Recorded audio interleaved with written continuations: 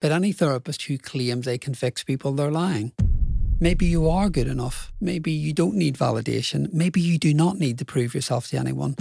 If anyone's struggling today and they believe that the next job, the next car, the next wife is going to solve the problem for them and make them happy, it will not. Hi everyone, and welcome to this episode of the podcast in partnership with Najahi Events. Now I'm here in London this week filming with a whole bunch of incredible guests. Now Owen has been through a world of troubles in his life, growing up in Northern Ireland and having to cope with the troubles that existed there, along with finding out his masculinity was impacted by the fact that he was gay. Now, challenged? I think so. But what he did was remarkable.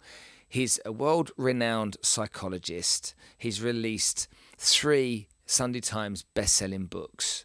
And his new book, which is the one that I think is the most interesting, is about how to be your own therapist. Look, we go through lots of challenges in life. Sometimes we just can't work our way through it. The stories we tell ourselves get in the way of us being who we really want to be and achieving what we really want to achieve. We don't always go out and find the outside help. And what Owen does is teaches us how to look within ourselves and how to understand how we can be our own therapist and make a difference to our lives. So let's get stuck in. Cue the music. This one's a good one.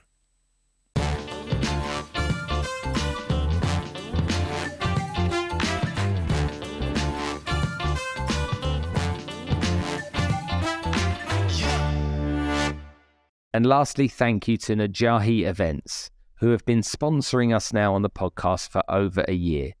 Najahi bring motivational speakers to the region to help inspire, educate, and motivate you to achieve better success and live a better life. Owen, thank you so much for coming to join us on the podcast today. Thank you for having me. You're my first guest in London. I know, first guest in London. Early start on a Monday morning. And look, for me, getting on the show was important for a couple of reasons. Number one, I said to Mo Gaudat, who, if I talk to anybody in London, should I talk to?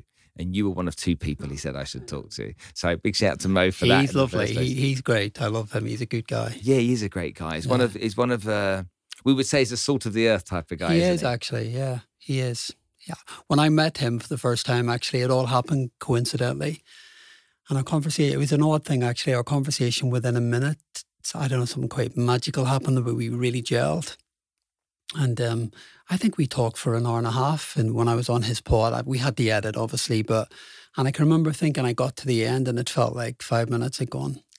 That's the sign of a good episode. And I don't remember what I talked about. I can remember we got to the end and I don't really remember what we talked about. But I remember it was a great episode because I think it just flowed naturally. But yeah, he's a shout out for Mo. Now, he talks about unstressable. He talks about happiness and understanding, obviously on the back of his son Ali passing and how everything changed for him. And I think that more and more nowadays, people are starting to think about why happiness is important. But I come from a world where, back in the late 80s, it was kind of hustle and grind, and you don't pursue what you love because you got to go and pursue what you're good at and go and get out there and make it happen type of stuff. Yet nowadays we see people saying, well, I only want a job if it makes me feel happy inside, if I'm being fulfilled in an emotional way. I suppose we used to live with the fear when I was young of that, well, if you don't get paid, you don't pay the bills. And Absolutely. If you don't pay the bills, and walking away from a job, you'd only ever do that if you had a better job to go to. It's an interesting point. When I left my permanent job a couple of years ago after the first book came out, I couldn't manage all of the stuff around it. So I grew up in Belfast, Irish working class family. And when I left my job to start doing the books and talks and everything else, the first thing my dad said to me was, are you sure you're giving up a permanent job? So I was in the NHS as a clinical lead. He said, are you sure you're giving up a solid permanent job that you've done for a long time? Why would you do that? He didn't get it. So I think it's that kind of culture, isn't it? About do the job, earn your money, get on with it, be grateful for having a job. Whereas I think we have moved on from, it's got to be more than that. You've got to find that purpose.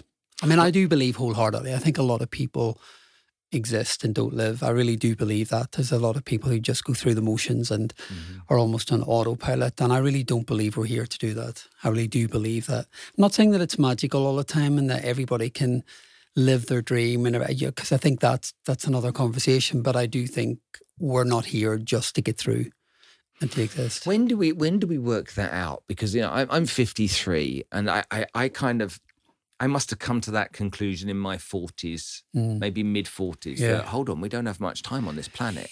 It's when time starts to speed up a bit. Before, that doesn't always seem to be the way. So should young people be pursuing what they love, or should they be pursuing mission It's a good question. and purpose?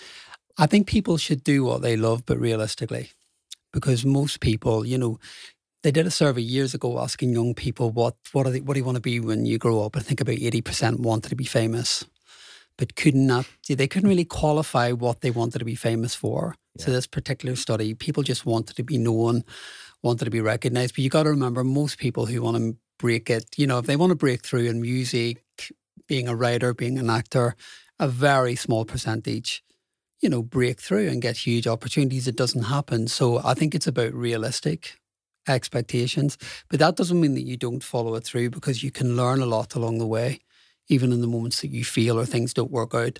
So I encourage people to do what puts fire in your belly, whatever that is. Don't always expect it to work out the way you want it to, because that doesn't mean that it's right. And I think that's what I've learned.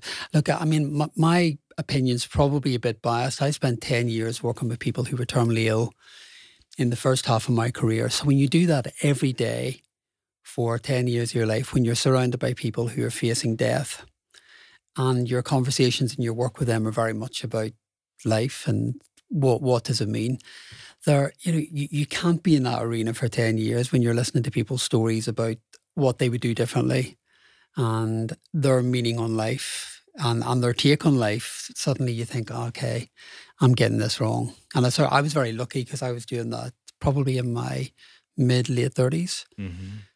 And suddenly I thought, God, I don't think I'm focused in the right direction here, because when you're set with somebody your age, and you're helping them prepare for their death, and they've suddenly got this view on life that you haven't, but you somewhere deep within you, know that they've got it right, because they have a warning, they have an insight that I haven't got at that moment in time.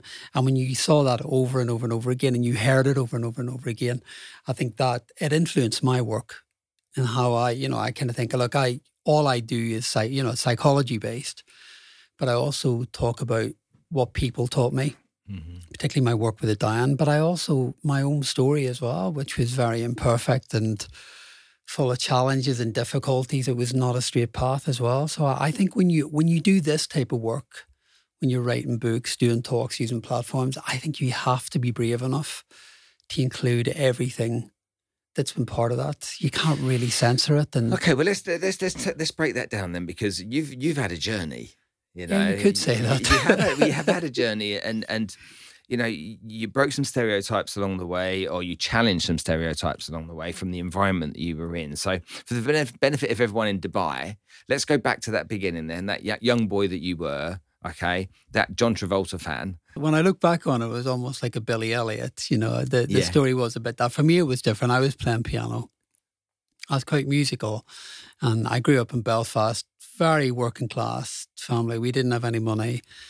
It was tough, the troubles. But just explain, give some people some perspective on that, because some people won't understand what the troubles means. What troubles mean. So the troubles was a conflict in Northern Ireland between basically Protestant and Catholic. And it's a division between, some people believe that they are British because, the Protestant community would believe that they are British because it's under British law. Catholics believe that they're Irish because it's on the island of Ireland. So there's always been this division about people identifying as British or Irish. So I grew up Catholic, so I was on the Irish side of the divide, but I never really understood it, because I thought, well, we're all just living here. We've got a life to go on with, but the conflict with it was pretty awful. And I did a TED talk, and it was called Bombs, Bullets, Bullying and a Piano. Mm-hmm. So I'd probably just give you a bit of context. So essentially my first 20 years were bombs and bullets, really. That's what it was. And it was regular. I mean, this was an everyday thing. And there was trauma. There was a lot of trauma. My mum's brother was killed during the Troubles, and there was just a lot of awful stuff. And you learn to normalize a lot of awful stuff. So I was basically growing up in a war zone, and there was a lot of fear. So I often talk about the best teaching I had in trauma and anxiety was growing up there. You know, they don't teach you that at university when you're doing your psychology training. You're taught the models and the psychological processing, but when you grow up in a world that was trauma-driven and anxiety-driven, that's who you really learn what it's about, really. So that was kind of the core backdrop. But, you know, I was a kid who was a bit different. As I said, it was very working class. All of the kids were playing football. I was playing piano, liked musical theatre. You know, I think there's probably a few clues here about what was coming next. But I was different. So I got a pretty tough time. There's a lot of bullying about, you know, I wasn't playing football. I was at music school playing piano. My difference was starting to show. And that was tricky, really. And plus, you know, add to that as well, Catholic as well. So for those that don't know much about Catholic as a religion, you know, there's a lot of guilt. You know, I often joke that if it feels good, it must be bad. Because there's something around Catholicism that's quite, you know, you must suffer, you must feel bad and stuff. So there was a whole combination of fear and beginning to then work out that I was different, and the kind of terror about, oh, I can't, there's no way this can be true. And there was also the fear as well about it being wrong and shameful. So there was a whole mixed bag of fear, anxiety, shame in my backstory. So by the time I left, I'd normally, you know, you're in the middle of all of this here, and you know, you get on with it and you survive. And it was only when I left, come to London, and suddenly you crash land into adulthood. And you've had all of this 20 odd years of experience that wasn't normal, whatever normal is, but it definitely wasn't a normal upbringing or experience. And then you suddenly realize, oh God, yeah. Sometimes I struggle, and I do, or sometimes I might feel a bit anxious and I don't know why. Or sometimes my view in the world isn't as trusting as I'd like it to be. So it all started to fit together, really. And of course, I mean, you do your own therapy because we have to, as therapists, you know, I talk in the book about it's like doing a jigsaw, really. When you start to map it all together, then you see who you are. So, you know, I guess in a nutshell, look, it was a tough start. It wasn't easy, but actually it was also quite magical at point as well. You know, there were some really kind people around in my life. Amidst all of the awfulness, there was a lot of laughter and fun, and in survival, it's incredible what you'll learn. And I guess as well, look, I would not do my job as effectively as I do it today without that story. So I kind of think, actually, even though it was tough, I think it really has helped me do what I do well. It's interesting you say that. I've got two daughters. One of them is here with us, yeah? And I was bullied as a kid at school. But the bullies motivated me in a really big way. They stayed very vivid in my mind. Justin Zimmerman, Paul Fowler, the names are still here, you know, all these years later. They literally were the inspiration for my achievements. Then I have kids that go to school, and I have two daughters. One starts to get bullied, of which she grabs somebody by the throat and puts them up against the wall and says, try doing that again. And so, okay, she's got it sorted. And the other one's getting bullied and impacted quite dramatically.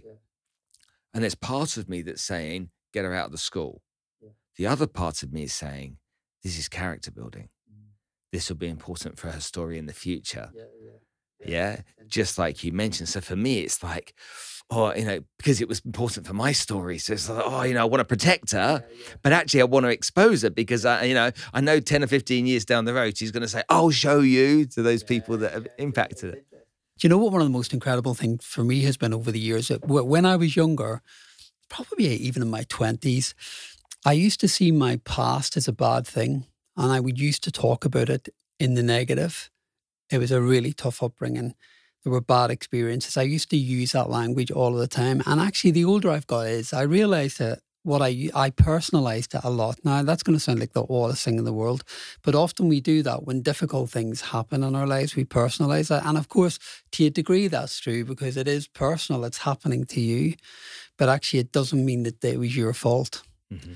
And I think that differentiation between, yeah, it was personal because it happened to me, but actually none of it was my fault.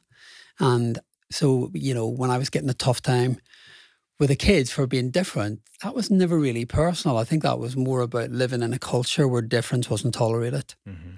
So that's not personal. A lot of people who were in my position or displayed any difference were in a similar position.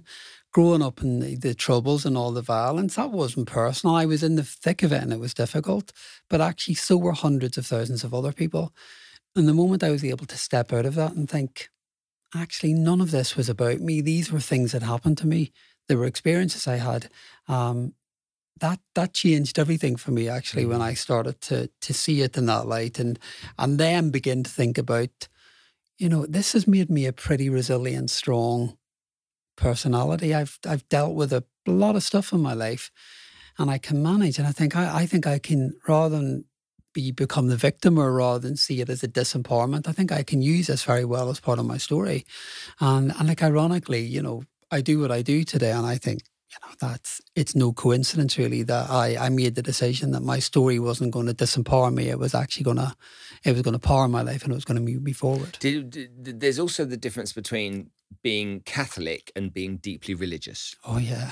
We can be Catholics and Protestants all day long, can't we? But when you're deeply religious, then the impact of a deeply religious family is somewhat different on you. So what was your family? They were deeply religious. They were. And, to give you context, so my mum particularly, my mum died quite young, but when we were young, my mum would have, I can remember my bedroom, even now I'm visualizing it. So there was a crucifix behind the bed. Yeah.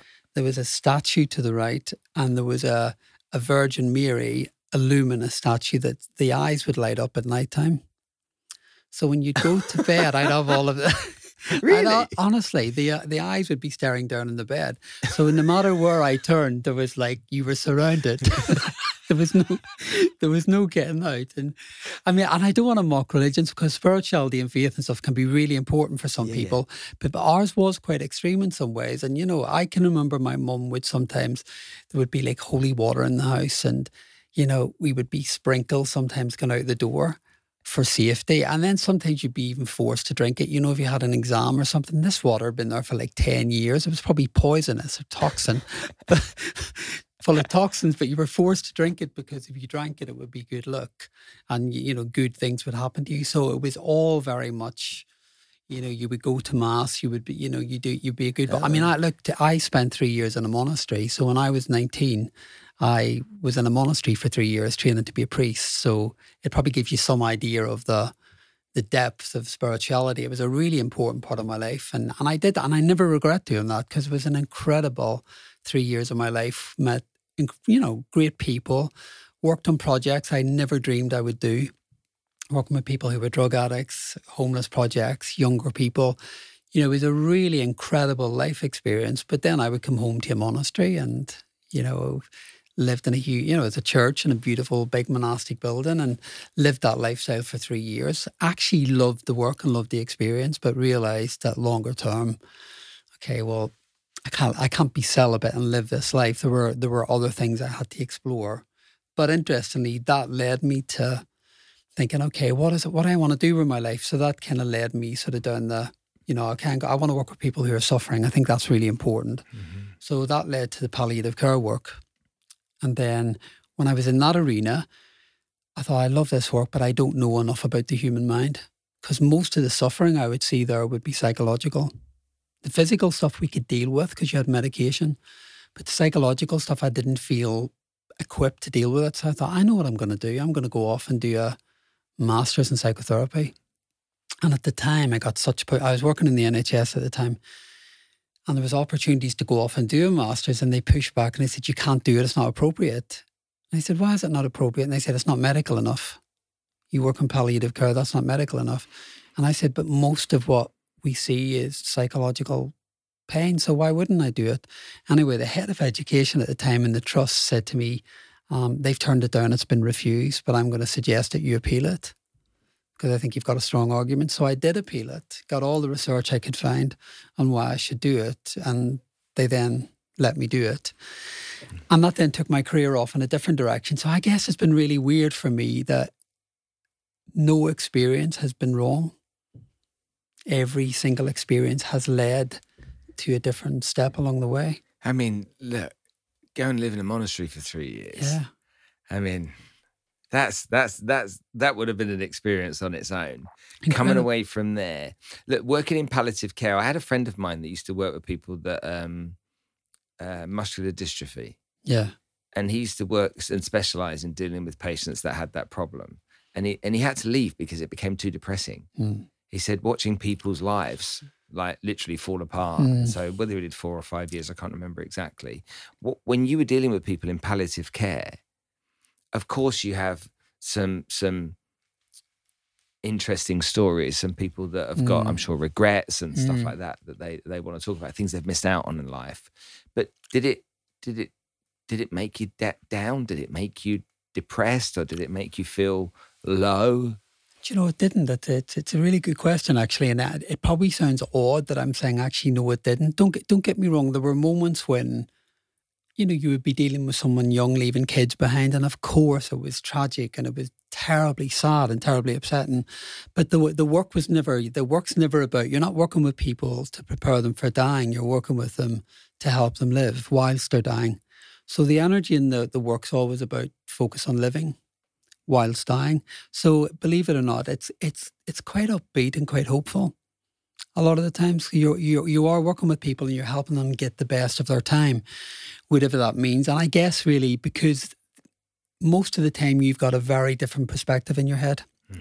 So I guess, you know, I can remember going to work some days and, you know, I'd be maybe thinking about, I've got to get my car insurance done, or got to get a different mortgage, or, you know, got to bring the dog to the vet. You know, all the life stuff, how I need to change that bank account. And I'd go into work and I'd come out, and what was a problem for me would always go into insignificance. Doesn't mean that it wasn't a real problem, but suddenly there was no better lesson in perspective. So I guess the whole time, in terms of keeping you steady, I guess the payback is that you get a real perspective shift that keeps you very level whilst you're doing the work. Okay, this is really fascinating to me. So I believe, if we take simple examples, obesity, okay, is a psychological problem. Okay, I believe that people with financial problems, it's all psychological. And depression, okay, I don't believe in depression, medication for depression. Now, a lot of people will say, with depression as an example, if you go and work out every day, that will do a lot to help you with your depression. And I don't disagree with that at all. But I suffered with depression and was suicidal 10 years ago. Every week, I go and visit 12 kids from Bangladesh that are in Dubai. I have lunch or dinner with them every week.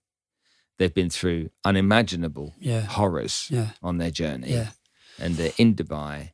And I go there, and after an hour and a half, 2 hours with them, it's like I've got this injection in my arm of whatever goodness there is in the world that goes in there, and I'm on fire.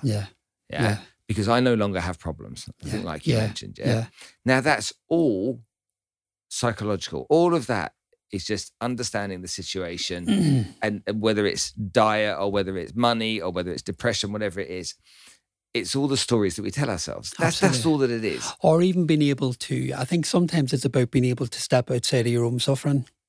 You know, step outside of, but stepping outside of your own suffering consciously. Absolutely. There's a concept called the wounded healer.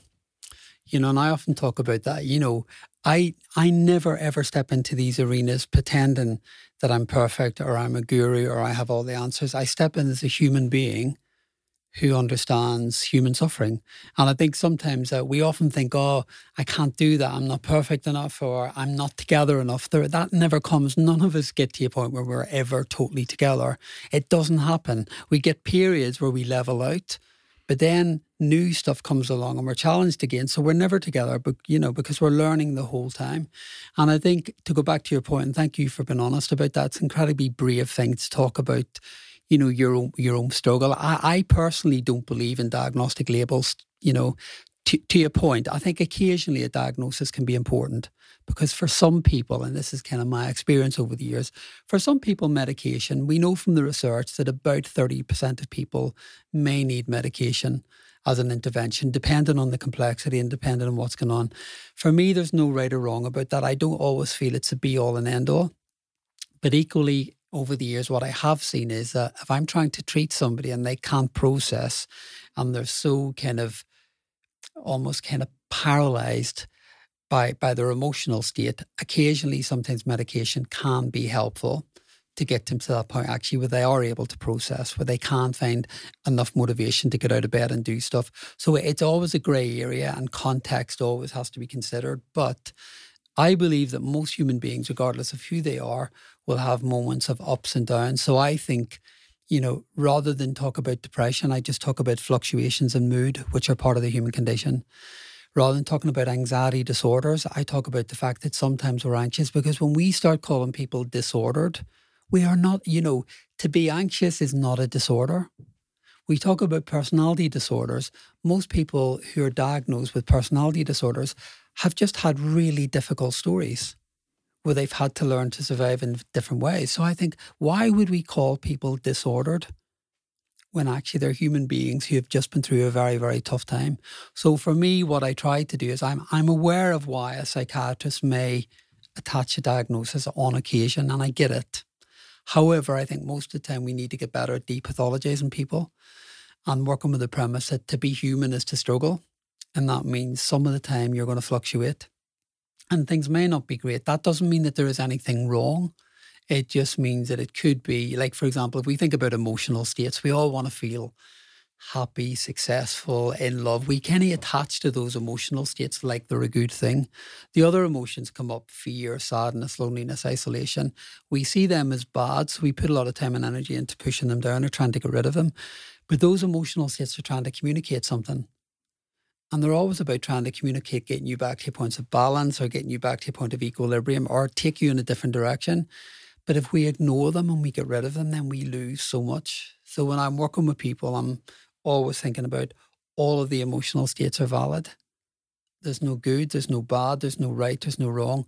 But if you can be curious about what's going on and you can stay open to the fact that it's guiding you and leading you along, then there's real power within that, like proper power within that. And stories like yours have gone through an episode of depression.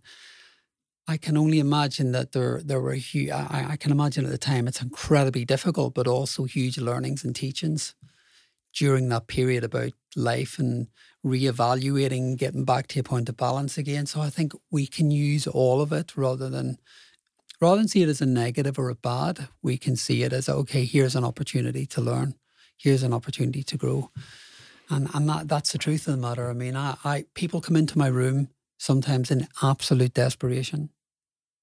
And they believe, okay, it's hopeless. I don't see any point. And the only contract I ever make with a client, I don't do complicated contracts. My only contract is at the beginning that I hold on to hope with the belief that they can improve.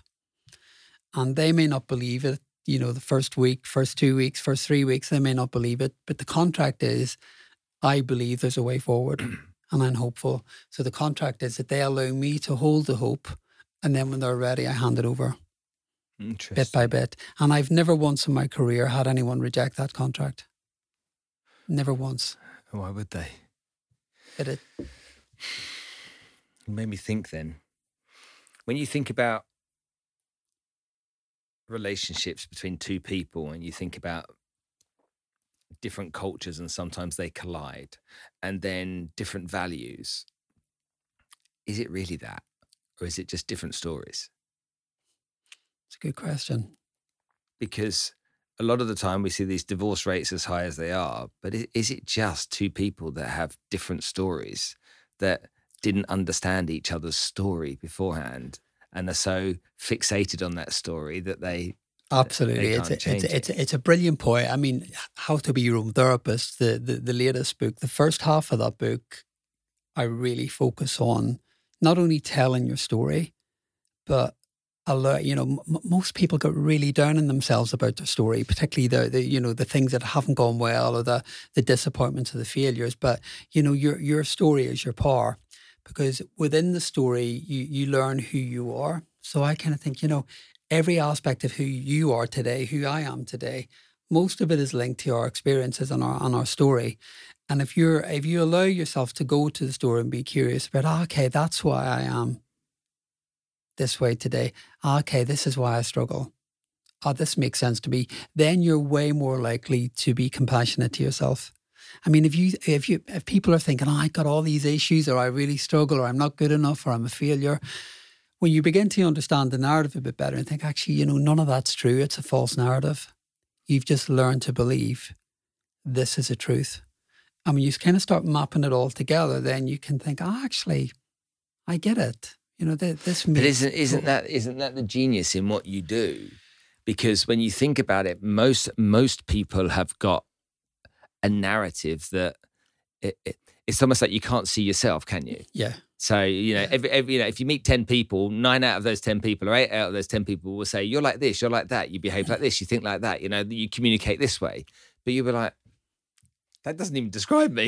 Yeah. That's somebody else. But other people are saying it. So you can't actually see who you are, positively and negatively. Yeah. Okay. And, the people are obviously far more willing to be critical than they are to be encouraging. So you have to be careful with that. But for that level of understanding, for somebody to understand themselves well enough, they have to do some work. You got to do. I mean, that's the hard part, because you do have to do the work. Most people want the magic wand solution. They do, and I think most people, understandably, with struggle, they will come and say, I'm having a really tough time because I had a tough upbringing, or because my husband's drinking too much, or because my kids are hassling me, or I don't have enough money, my boss is giving me a tough time. Now, there may be some degree of truth in that. There may be some degree of truth in the fact that, your struggle's probably elevated at the moment because of the external variables that are going on in your life. But the reality, and this is a tough part for most people, the reality is, but the reason you're really struggling is how you're managing the situation, your perspective, how you're dealing with the thoughts, how you're managing the emotional states. There's a real reason you're struggling. Now, most people will fight back initially with that and think, because it's easier to come in and say, it's all terrible, fix me, make it better. But any therapist who claims they can fix people, they're lying. They can't. We have the skills, we have the training, we get a real sense of what works and what doesn't work. But if I were your therapist and you came to me expecting me to fix you, and I'm sure any of my clients who I work with would testify, I do not believe in fluffy therapy. I just don't. It doesn't help people. I'll be compassionate, I'll be empathic, but I will also be really strong with people and get them to take responsibility for their lives, because that's where the breakthroughs happen. Now, the person may not like it at the beginning because they're disappointed that they have to dig deep and do the work, but I'm wasting someone's time and money if I kind of let them splurge and talk to me for a year about how terrible it's been and get caught in self-pity or self-loathing. It's interesting you say that, because I'm good friends with Marissa Peer. And she's exactly of that mindset. Yeah, she's like, well, what's the point of having a therapist you go and see for 12 months, once a week, once a month for 12 months, and you're still downloading, the woes, that exist in your life. And she has her RTT approach. I'm familiar with the work. She very does great. fierce on that. She's like, why would you do that? Yeah. Why would you even put yourself through that?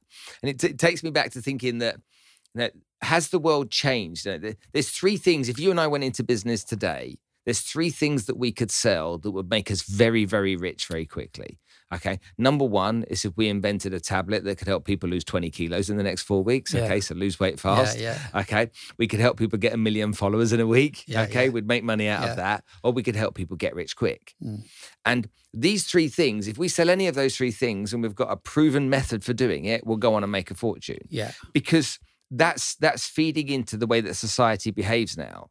It's like, I want this instant fix, this instant solution to these problems. I want them to go away now. I want to gain from it now. Now, you'll know as well as I do, growing a business, for example, takes many years to get it to where you want it to be, and you're going to have bumps in the road and you're going to make mistakes along the way. But hopefully with a plan, you can get there. Nothing worth having that traditionally we would say from my generation, comes fast. No, of course it doesn't. So with the work that you do with the client, how do you then process their situation, and then from processing it, come up with an effective solution? So let's take me as an example. It's probably easier to do that because the audience will know me. So if I came to you with my troubles, so I'll do a brief summary, and everybody knows So in 2012, I was sacked from a company that I was one of the directors and shareholders in, that I'd helped to grow for 16 years. The following day, I got a call from my spinal surgeon saying my operation had failed. I needed to have another operation on my spine. And then the following day, my partner of 7 years left me. Wow. So within 3 days that happened. I then agreed stupidly to be on gardening leave for a year. Okay, fully paid, which I thought would be a good thing. Yeah. Okay, only found out 6 weeks later that was a really bad decision. Yeah. So I went into a really dark place, Can imagine. like really dark place, planned my suicide, came back to the UK to say goodbye to my kids and all that kind of stuff. And luckily it didn't happen because somebody stepped in that knew what was going on, and either their own experience had led them to that. Yeah. And they stepped in, they took me to the Priory, and I stayed in the Priory for a week, and they helped me understand that what I was going to do would cause so much harm to my kids that it stopped me from making that decision, but allowed me then, I wasn't healed, but allowed me time then to slowly get better. Yeah. So if I was coming to you as a standard client with that type of story, what would be your process? I mean, where you are now, it's been a long time. And again, thank you. I mean, I don't think people realize there's real bravery and courage in sharing these stories and this level of honesty, because I think, and it's a great example of what we need to be doing more, because often people hold all of this stuff back. But what I would say is, look, if you look back. Hold on a minute. Let me just put some context here. What day is it today? Monday. A week ago, 2 weeks ago, a very close friend of mine jumped off the 7th floor. Yeah. He survived. Wow. And I said, when he came out of intensive care, I said to him, why? He said, my heart was empty. Yeah. Now, this is a person that if you put them in a line of 100 people, he would be number 100 as the last person I would ever expect to do this. Yeah. So this, me being honest, I feel it's a duty, because I think there's a lot of people out there that suffer and don't know how to process their suffering. No, absolutely. So, sorry, just to give that some absolutely. context. It's a really important point. And I think, look, often, if you look at your story or look at your friend's story, the things that happen in life and the things that go wrong all of the time in all of our lives, we have losses, we have rejections, we have heartache, we have things that don't go to plan. I often think that we rely on life to kind of make us feel better. We rely on the external validators. If I'm employed, if I'm loved, if I'm accepted, if I fit in, then I'll feel better. Now, of course, the problem is when these things are taken away from us, sometimes unexpectedly, if we've relied on them as a means of identity, then we're left with this kind of hollowness. What have I got left now? And I guess really my work is about really bringing people inward more, to say, actually, the external stuff, look, you can be ambitious, you can have drive, you can want better things for your life. But if you can find that internal state of steadiness where actually without that relationship, without that money, without that job, without that fame, and trust me, if I'm with a Hollywood A-lister and I see many high profile people, I can meet people who are very, very disconnected, unhappy, sad. They have everything imaginable. But if they're using the external validatory stuff as a means to try and kind of deal with the inner hurts and the inner wounds, it's a bottomless pit. It doesn't work. So I guess my work is about, okay, how can you start to learn to work with this stuff? Not needing the validation, perhaps accepting yourself a bit more, learning to work with life rather than against it. And I can't say how important that is, because often we have a belief that life needs to go the way we think it should. I have an idea, I have a plan, I have a desire, I have a want. That's what needs to happen. But life doesn't deliver that way. And I think when I watch people really resist life and fight against it, then they really struggle. And that is it's a really tough thing to do. I'm learning this the older I get, the more I submit, the more I let go. If you look at anxiety as a definition, it's an intolerance of uncertainty. So we have real difficulties as humans. Say that again. Anxiety is an intolerance of uncertainty. Intolerance of uncertainty. That's profound, actually, when you think about that, because people don't think that. They don't think that way. They think that being anxious and trying to control everything will give them control. But actually, it's the opposite, really. Many things in our lives are not within our control. But if we don't tolerate that, then we're going to be unhappy. We are going to struggle. So all of the clues are out there. Sometimes we do need to go inwards more. Sometimes we do need to become more tolerant of not knowing. Sometimes we have to let go more. Sometimes we have to take responsibility and realize that the external stuff is not going to be. I promise, and I say this wholeheartedly, if anyone's struggling today and they believe that the next job, the next car, the next wife, the next pot of money is going to solve the problem for them and make them happy, it will not. It will maybe give a temporary state of elevation, and it might create a temporary state of happiness. But if the internal stuff, by that I mean the voice that's telling you that you're rubbish, that you're not good enough, that you're a failure, that you're less than, unless you're willing to go there and do the work, that will just come up time and time again, and it will find an inroad. So it's about being courageous enough to go to that stuff, because often it's just old stuff that's been regurgitated. It's old scripts that don't serve you well, but we take it as factual. Mm-hmm. And there's real power when you realise all of these patterns they literally are just patterns. But very often, I mean, if you take my own story, for example, if I were to believe the early key messages from my story, which are, you're less than, you're not good enough, you're bad, you're sinful, the world isn't safe, I wouldn't go out the door. Mm. But they were actually quite real patterns. They were, these kind of beliefs were been thrown at me on a regular basis for most of my life. But in my own work, I was able to realize, but actually they're just, that's not true. These are just old patterns that I inherited and that were given to me and that I experienced, but it doesn't mean that they were true and that I have to identify with them. And I think when you're working with most people and you get them to say, something, maybe you are good enough. Maybe you don't need validation. Maybe you do not need to prove yourself to anyone. Maybe it's okay when things don't work out. Maybe this isn't in your control. So when you teach people to get steady with that and to be okay with that, then they find freedom. And then I guess really you're not at the ransom of life delivering what you think it should do all the time. You got this freedom to think, if it happens, it happens. And if it doesn't, it doesn't. If it works out, it works out. If it doesn't, it doesn't. So you get the freedom that comes with that it's priceless, really. Mm. Wow. So you wrote a book to do yourself out of a job then? Someone said that to me on an interview. I was doing a radio interview and the host said to me, so you've written how to be your own therapist, or as I call it, how to do yourself out of a job. And I thought, God, yeah, that's a really good point, actually. Tell me about the book. Tell me why you wrote it, and tell me if I read it from front to back, what would I take from it?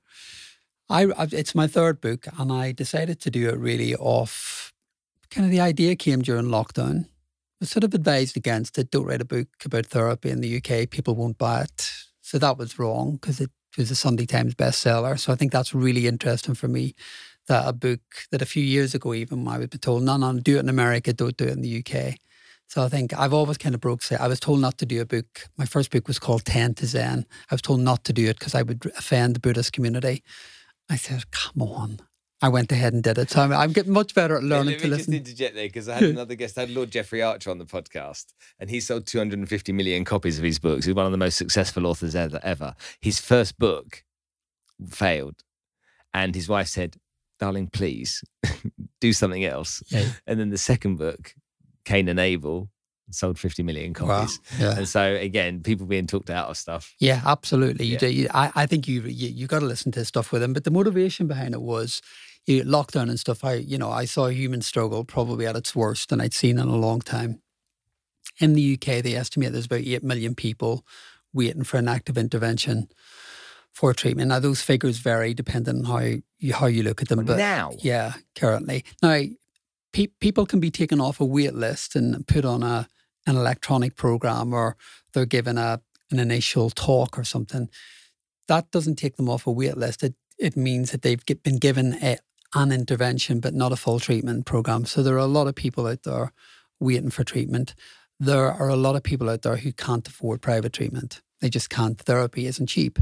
So I sat back and I thought about it, and I thought there are all these people out there who are struggling. I wholeheartedly believe in therapy, always have done. It was incredibly helpful in my own life.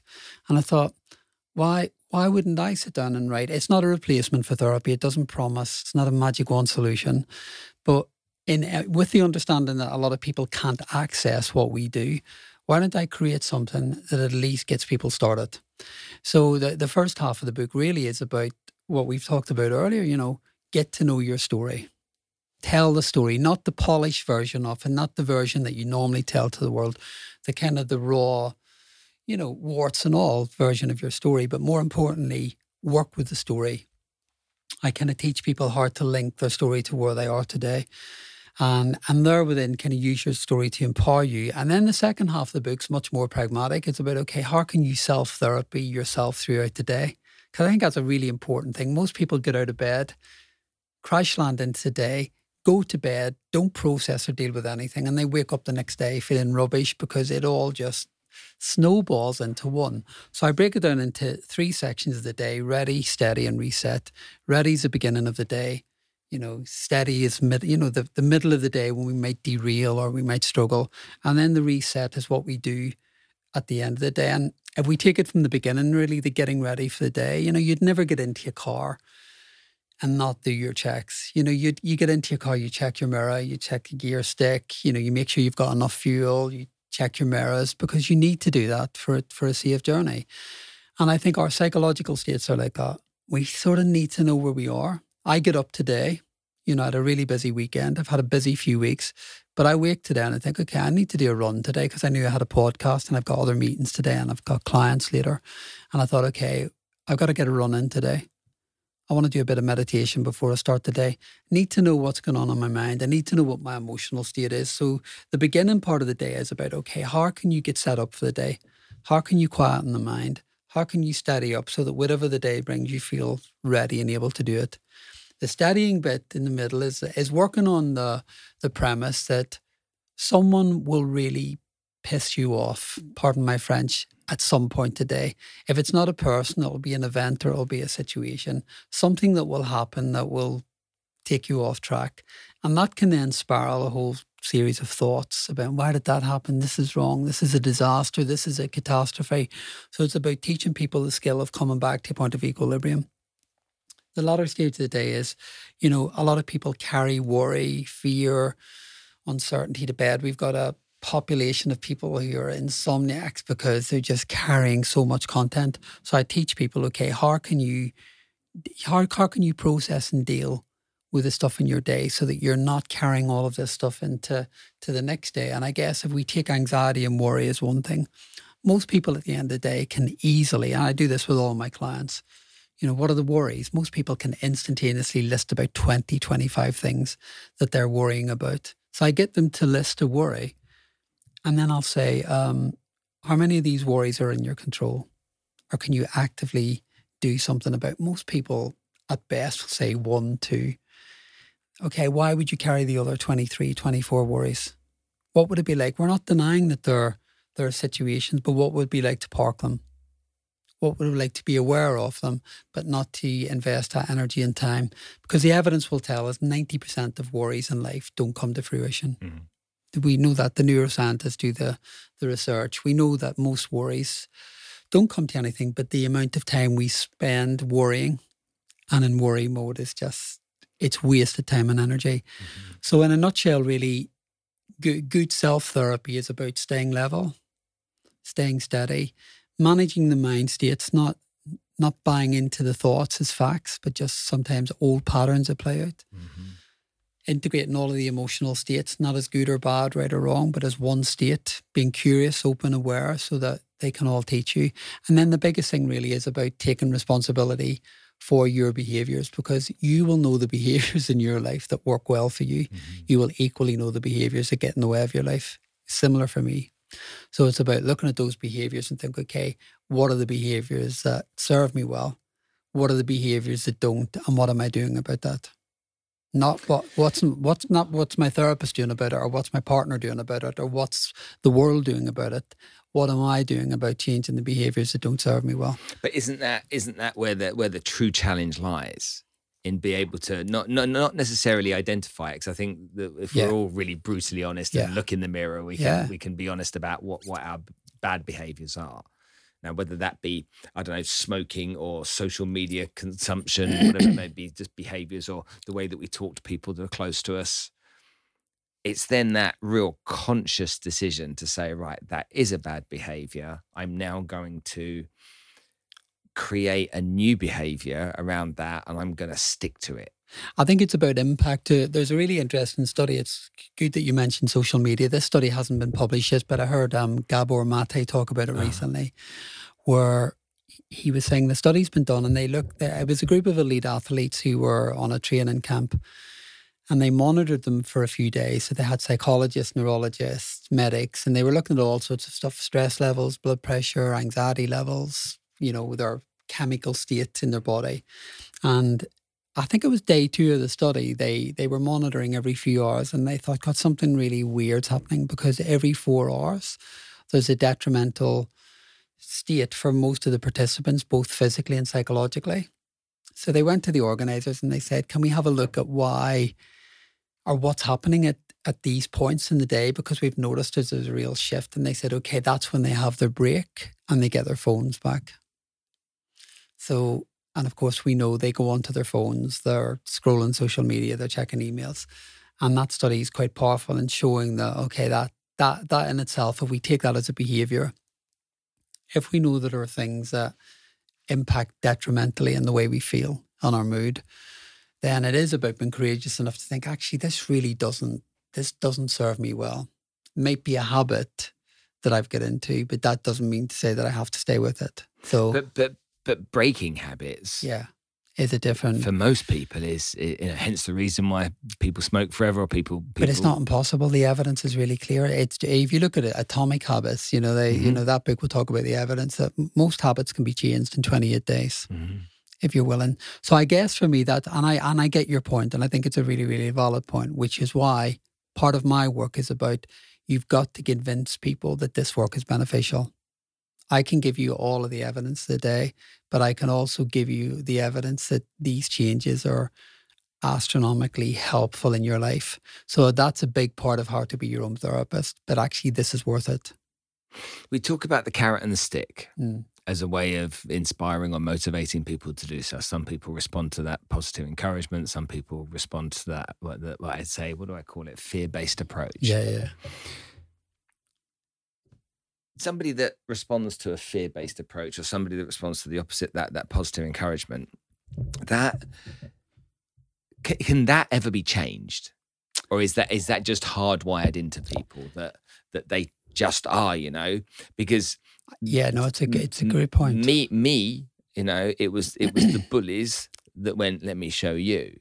Now, if anyone encouraged me, it wasn't something that I responded to. It was like, if you said to me along the way, yeah, well, he's going to beat you this year, you're shit, it would then take me into that place of, I'll show you. Absolutely. But it was almost like the underdog in me, wanted that fight. And then I look back on sports and middle distance running, and I used to Seb Cohen, Steve Cram and Steve Ovett.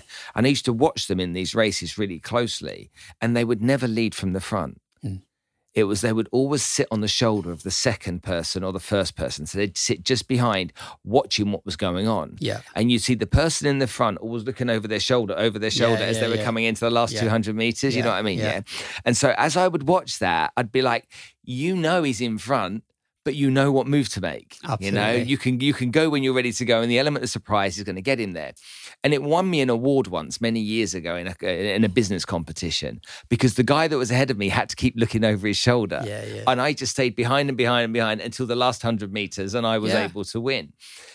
That aspect, is that hardwired into how people think, I think it depends. I mean, it's a big question, and I think it depends on the individual. But I try and keep it more simple. I think if you work with the premise that there will always be obstacles that come up, no matter who you are, you will have parts of your story that will come up sometimes as an obstacle. Let me give you a personal example. I did a talk a few weeks ago. It was a big theatre event. I'm part of this podcast here in the UK at the minute. And it's going really well. It's good fun. The guys I'm working with are really good. It's a really Damien's lovely, isn't he? Yeah, Damien and Jake. They're lovely guys, and the production team are great. It's a real honour to be part of it.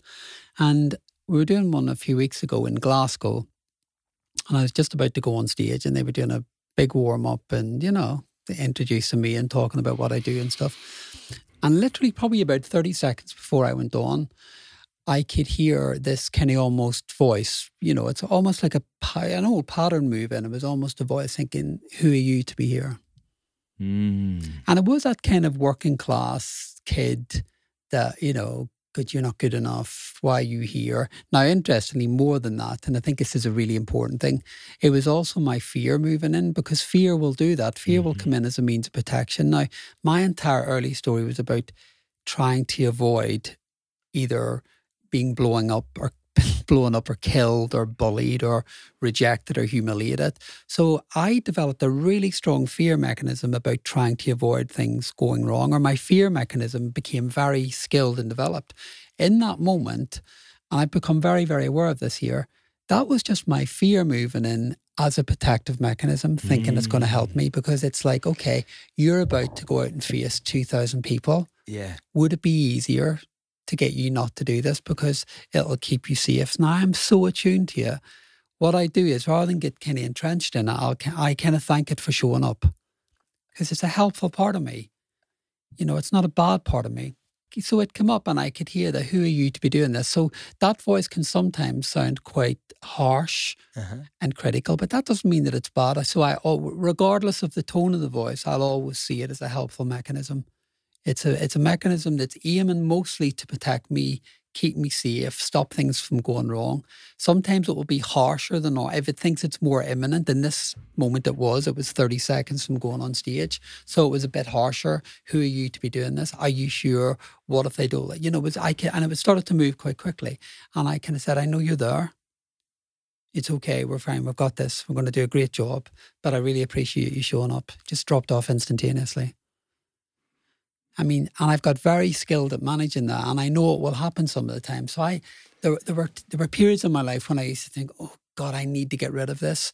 I'm doing all of these big platform events, and I need to be stronger. I need to be more confident. I need to be totally in control. I've stopped doing all of that. What I do now is I kind of realize sometimes my humanity will come alongside me. And sometimes my anxiety or my fear will move in to try and protect me, but I've got so skilled at managing it and negotiating with it and working with it that I don't get overwhelmed by it anymore. And I just say, oh, okay, that's great. Now, the reason I'm sharing that story is I think when we learn to see most of our darker patterns as just protect, most of the time when we dig deeper, they're just trying to help you. Now, it doesn't feel that way, and sometimes it doesn't sound like that way when you've got a critical voice screaming at you. But when you can see that internal critical voice as something that's genuinely trying to help you, you then start to work with it and you start to negotiate with it, and you start to see it as an ally rather than an enemy, then everything changes dramatically, actually. And I think, look, I would say this confidently. When people come to me in therapy or I'm doing workshops or whatever the context might be, the one thing above everything that changes the landscape, I can teach people techniques and I can give them all of the theory and the research that they want. But if I don't get them to change that relationship, and if I don't get them to change the relationship of how they speak to themselves, then the work's a waste of time. And I guess really what I've learned in my own life and what I hopefully have learned in my clients' lives is when they change that inner tone towards themselves, or actually regardless of what's going on, they can almost ally with themselves and say, it's okay, we've got this. But is that the conscious and the subconscious having a conversation? It can be. Well, I talk about it differently. There's different psychologists and psychotherapists will explain it differently. I believe we're made up of many different parts. Okay. And that can be your unconscious or it can be your patterns. You can call it whatever you want. But we are, because I see it every day in my career. So we got the parts that come up that are confident and self-assured and da-da-da-da-da. We've also got the parts that come up sometimes that are insecure, lonely, broken, angry. And I guess sometimes what we've got to, I see them almost kind of like pop-ups, Sometimes my angry self will come up. I think, God, I'm really angry at the minute. Where does that come from? It's a protective mechanism that's jumped up. So what you've got to do a lot of the time is you've got to acknowledge the part and say, okay, I know you're there. And most of the time we don't do that. You're really making me think about my life right now. I hope my wife doesn't watch this episode. It's like you're really making me think. It's like, oh, good. Well, that's so powerful. That makes every second of the conversation worthwhile. If one person or a million people listen to this conversation, if it's made you stop and think, then the conversation's been worthwhile. Because this is what these platforms and this work is all about. Because if I make you stop and think, you'll make somebody else stop and think. It's we're all responsible for handing stuff over. But these parts that are inherent in all of us, they pop up every now and then, and they're not bad, they're not wrong. It doesn't mean there's a problem. It just means that we have to know, okay, you're there at the minute, and I see you. My angry self is here. My lonely self is here. My critical self is here. So rather than push them down and run from them and avoid them or anesthetize them, we give them airtime and say, I see you and I know you're here. What is it you need? And more than often the part will say, I'm a bit scared. Or, is this going to be okay? Are you sure we're doing the right thing? So it's just normally fear-driven mechanisms. And the more you can see them for that, then you learn to navigate your life in a very, very different way. So, and there's real freedom with that, because not only do you realize, okay, I don't need to be perfect all the time. This is actually okay. But then that internal tone towards self really begins to level off. You think, actually, we're okay. So it's that kind of very this might answer it. Sorry if I'm talking too much, but this is a really important thing. Thoroughly into this. We're driven by three mechanisms as human beings. So we've got threat, drive, and soothe. Okay. So threat mechanism we've talked about a lot. That is our anxiety mechanisms that are often hypervigilant and hardwired to be on guard for threat or danger or things going wrong. So most people I meet in my everyday life have a highly elevated threat mechanism. A lot of people I meet or I work with along the way, particularly who are high achievers, they also have highly elevated drive systems. Now, your drive system is that part of you as a human being that wants to be better, be more, be bigger, be more successful. Nothing wrong with that. But if it's been used as a means of internal self-validation, it's problematic. Now, the third mechanism is your self-soothing system, which is kind of what I'm alluding to. I would confidently say that 95% of people who come into my room, or 95% of people I meet when I'm out and about on the road, have highly elevated threat systems, high drive systems, but almost redundant soothing systems.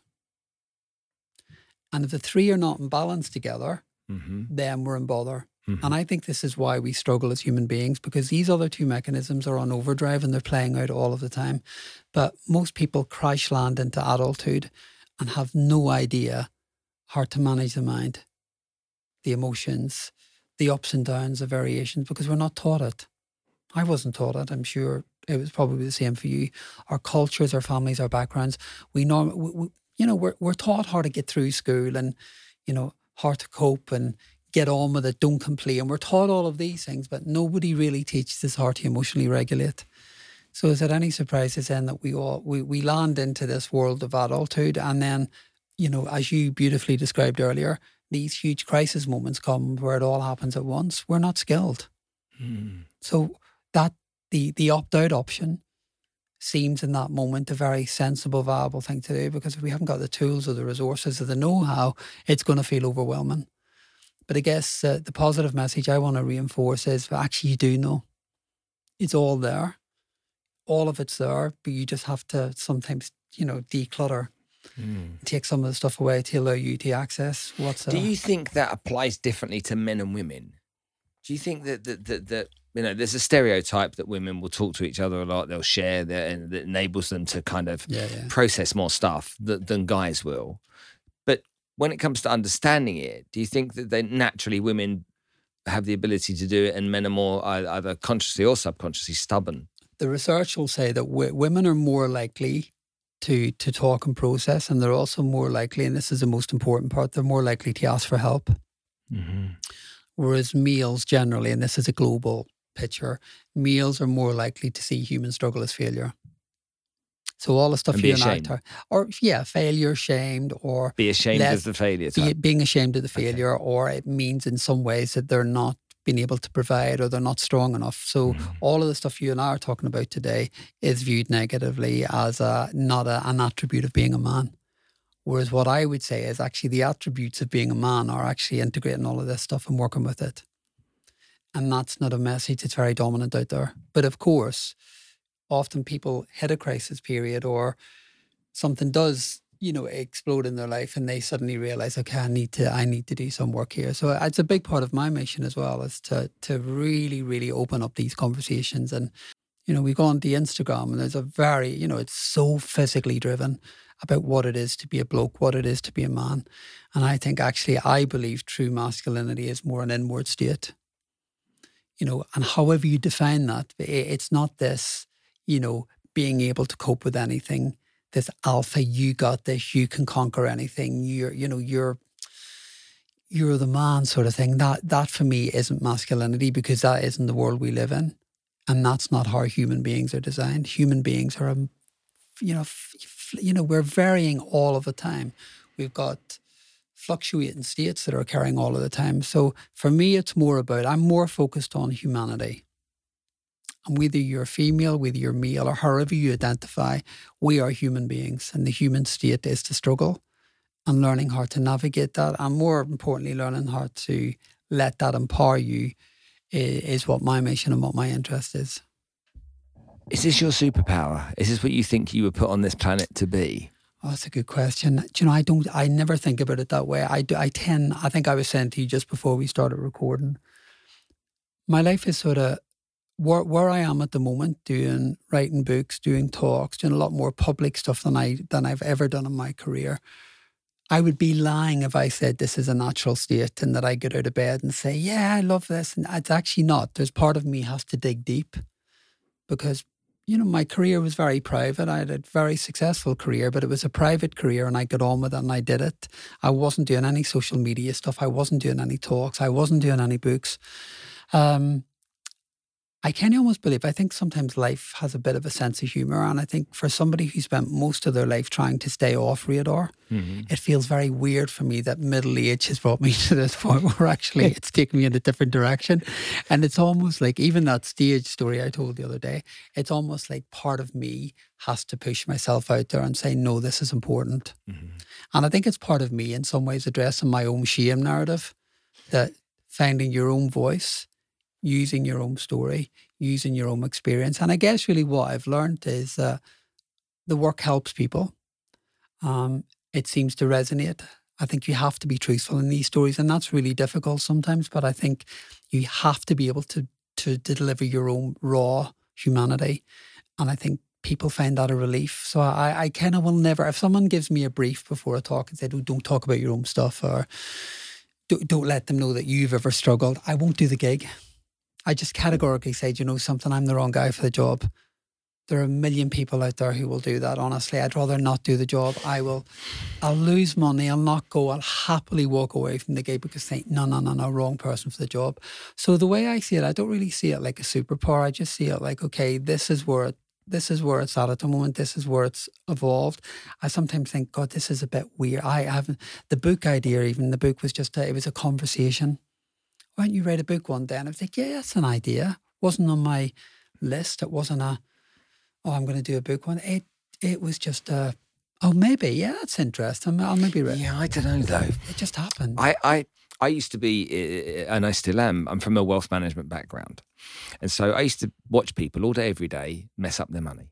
Yeah. Okay. Make really bad decisions, a bad relationship with money. And so I became very passionate about helping people solve that problem. Yeah. So I used to think of myself as the fifth emergency service. Yeah. So you got the fire, you got the ambulance, police, you got the AA, and then you got me. And my job was to stop you messing up your money. And I was really on a mission, to stop people making these bad decisions. And I wonder if that came from me wanting to try and help take trauma away from people that maybe was a trauma I experienced as a bullied kid myself. Yeah, absolutely. Okay, because the way you mentioned that before makes me think that. I guess maybe I would word it differently. Okay. I guess superhero for me makes me feel about I guess kind of the Irish Catholic in me, there's a bit of, humility comes in. I kind of get a bit, oh God, I wouldn't call myself a superhero. I wouldn't use that language. I guess what I would say is that wounded healer concept that I like, I would say that probably sums up best my work, that I kind of guess really I've walked the walk, and that gives me a real confidence in my job because I know the theory, I know the academia. I know the processes. I know how to do my job. I'm good at my job, and I can say that confidently. I'm a good therapist, and I love what I do. I'm a good speaker. I love what I do. I believe wholeheartedly in the work. So that's one part of the equation. But I also know that I've walked this road, and I often know when a client's sat in front of me and they're talking about stuff, you're never ever aligned with the situation because you can never really know what somebody is going through. But I guess when you've been through difficult stuff in your own life and you've had to navigate your way through some difficult roads, you get a real inkling and you get a real sense of, yeah, I get this. Look, you have way more credibility because of it. Because the journey you've been on is a difficult and challenging one, and anyone that's heard that story, and I've listened to that story, anyone that's heard that story will be able to have empathy, but also come to speak to somebody like you, knowing he's been through. Yeah, he's been through, and it's different because they may not be gay or they may not have grown up in the Troubles, but they know you've been through some shit. They may not have been spat at, like you were and stuff like that. But they can at least feel that you suffered. And I think that if I meet someone that has had the perfect life when the Oxbridge education, 2.4 kids and half a Labrador type of setup, and, and middle-class parents and everything was pretty normal, I would feel sometimes you don't get me. Yeah. So when someone has been through that, like you have, it'd be like, okay. I think in my experience, the best therapists I've had over the years, they know adversity.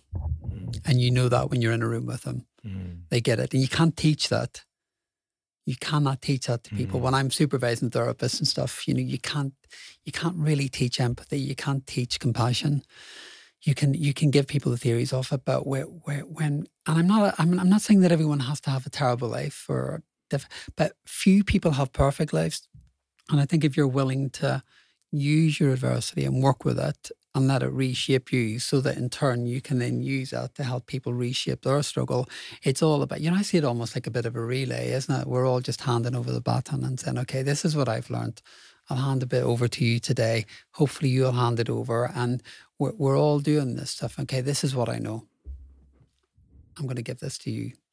And I take stuff all the time. So we're all just kind of handing this stuff back and forward. And that's how I see it really. And that keeps it really simple for me. I think if I complicate it in my head, then I think, no, I'm really learning to just show up, do the work, stay aligned to the values of the work and trust really. I mean, look, I'm not a big believer in manifesting it happens. I'm not into me neither. Fairy dust thinking. I do believe there is a degree of showing up, putting the work in, I work hard. I'm a grafter. I've working since I washed glasses in a bar since I'm 11. So I've worked my entire career. I've never had a period when I haven't worked. So I believe in showing up and working hard, but I also get much better but there's also a big skill in letting go and not trying to control it all or the comparing. I mean, that is the part for me, when you're in an industry where you've got publishers and agents and PR teams and great people, some of them lovely people, and you're trying to get work out there and you're trying to promote your stuff, there is a real danger, and I've noticed that, where you can start to compare what other people are doing, or you get compared and say, no, such and such book's doing a bit better than yours, or why weren't you invited to that festival, or you could have headlined that. When that sort of stuff begins to happen, that's where I think that stuff makes me unhappy. It's a great book, isn't there? Blue Sky Thinking, which helps people in that situation, because I think comparison is something that everyone, you can tell. It's the thief of joy, isn't it? Yeah, absolutely. I did a chapter in that one of the second book. I mean, it really is, and I think it's a road to no town, really. So I've just got, you'll never win. Yeah. Of course. You'll never. It's not possible. But it's a bit like what I said to you earlier. The experience of working with people who were terminally ill, it's always about God. There was so much gifted back in doing that work. But I guess even in my work today is because I often see people who have got, extraordinary careers and profiles, but I also see them think, but even that's not enough. Mm. It doesn't matter. It's a BAFTA, Oscar, winning the Olympics. It doesn't matter. It's still not enough because it hasn't satisfied the inner gaps and the yearnings and the losses and the brokenness, call it whatever you want. Mm-hmm. So I kind of think for me, it keeps it really, really clear. I think it doesn't matter if it's a bestseller, amazing. That's a great thing. It doesn't need to be. Mm-hmm. If I'm invited, that would be nice, but it doesn't. So I'm getting to a much better place. So much of this stuff doesn't matter. And so it takes a lot of pressure off, because it's just like, okay, well, look, I'll keep showing up. I'll keep working hard. I'll keep doing my thing, but I'm not going to measure in the way the world measures, because for me, that's not healthy. And it's not the ethos. It's not the message that I want to deliver in my work. So you kind of have to be the best you can be. Yeah, and you got to live what you preach. But also, if you have kids, you got to teach your kids that. It's that we don't tell your kids, you tell your kids, try your hardest, okay, do your best, okay, and your best is good enough, but we don't take the lessons ourselves. But you've got to, isn't it? I think that's the thing. You really do got to live what you preach, and then for me, when I'm not living what I preach, I feel this internal. I know when it feels, oh, this doesn't feel authentic, or this doesn't feel like it's me, or I feel like I'm performing, or I feel like I'm delivering a version that they've asked me to do. And I think, no, I did that for most of my life up until I was 20. I'm not doing that anymore. I'm not going to be a version. I'm not going to, I'm not going to be that person that I think I should be just to get accepted or to fit in. And I think I said this to somebody the other day, actually. It's a really interesting thing. When you've had a difficult backstory and there's been rejection and humiliation and alienation and all of that sort of stuff. And I don't want that to sound in any way self-pitying, because it happens to millions of people. But it's a really, really interesting thing is when you do stuff that's more public, and when you're doing stuff where you're putting yourself out there, well, then there's always a risk of rejection. There's always a risk of humiliation, or someone slagging you off or giving you a tough time. So I learned in the early days of doing this stuff that it's very easy for these two worlds to collide, where a rejection in the here and now can suddenly spark a rejection from early years. Mm. A humiliation in the here and now can suddenly wake that stuff up. So there's a real skill in navigating the two. When stuff comes up that creates a big internal reaction, it is akin, now this is now. This has got nothing to do with back then. But those worlds can collide together very quickly. And, I think my stomach just turned as you said that. Yeah. Mm. Yeah. It really happens. Yeah. And I'm very aware of the fact, because my fear when I do public stuff is, God, I don't want to be laughed at. I don't want to be mocked. I don't want to be left out. I don't want to be all of that stuff. So my protectors come up to try and safeguard me against that. So the work is about making sure that the two worlds don't collide. And I think very, very few people recognize that struggle goes on in their life, that the reactions that they're having in the here and now are very often nothing to do with what's going on in the here and now. It's just triggering old stuff. Mm. And they haven't learned to not only process and deal with it, but they haven't learned to segregate the two worlds and not let them collide. Have you turned this into an audiobook? It's an audiobook, It's audiobook as well. So you can get book. the hard copy of How to Be Your Own Therapist and on audio or audible.com. Yeah, and Amazon, all the usual platforms. Did you do it yourself? I did it myself, yeah. Okay, perfect. Yeah. Because I listen, I don't read. Yeah. Okay, I use books for reference, but I listen, and I walk every day. Okay, when I get back from the gym, I walk, and that's my hour every morning of listening. So hence the reason I ask. This book came out when? June, so just coming up to a year. Just coming up to a year. Yeah. Have you got more books in you? I've done 3, thinking about 4 at the minute. I mean, I guess really, yeah, I am. I've definitely, there's another book brewing it. I can feel it. Every time I think that's it, I'm done. I kind of feel there's more layers. And I guess the more you unravel your own story, you think, oh, this is really important stuff to share. But I guess what I'm trying to do is I'm trying to let these books breathe. And I guess when you do books, other possibilities, other opportunities come up. And I guess I kind of got to a point at the minute. I'm thinking, okay, this has been great. I've really enjoyed it. How do I use the platform well? Mm-hmm. And how do I get this stuff out there to people who are interested and who I think might benefit from some of what I talk about? So rather than have the books just as a main vehicle, I'm pushing myself a bit further, but I'm doing a lot more talks. This year has been non-stop, just back-to-back talks, and I'm doing a lot more of them. I'm actually really beginning to, I do enjoy them, but I'm really beginning to enjoy them and see the value in them, because often a word or a sentence can be, and you get a message afterward and someone says, when you said that changed everything for me and stuff. So I'm now really seeing the power and the potential and using the other platforms. So I'm keeping there's a couple of really interesting conversations going on at the minute, stuff that I never expected to happen or I didn't think would happen.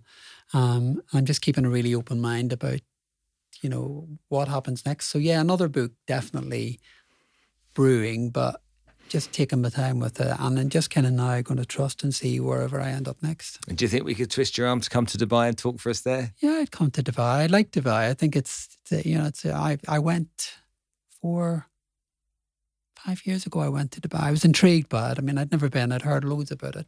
But that's the thing. I'll go anywhere to talk and do my work, because this is a global conversation. Mm-hmm. My books are now, and I don't want this to sound in any way braggy or egotistical, my books are in about 36 languages, I think our latest translation was. Now, when you sit down to write your books and you do your work, you never for a millisecond, I certainly didn't, I can remember my first book thinking, if 10 people read this and it genuinely, I mean, I know that might sound under ambitious, but it was like 10 people read this and it helps them, I'll do the job. It's, these books are in about 36 countries now globally. And I think that for me speaks the importance about this is not just like, it's not a UK problem or an American problem. This is a global issue. It does not matter what country in the world you live in. This is a global humanitarian struggle, really. Mm-hmm. So for me, it doesn't matter where the country is or what's going on politically or what views are. Human struggle is human struggle. Mm-hmm. So, yeah. Owen O'Kane, thank you so much for coming to join us on the show today. I've had such a fantastic conversation with you, and I really appreciate your time. And thank you for your honesty and your stuff. It's been lovely meeting you. Good. Awesome. Perfect. Thank you so much. You're welcome. Wow.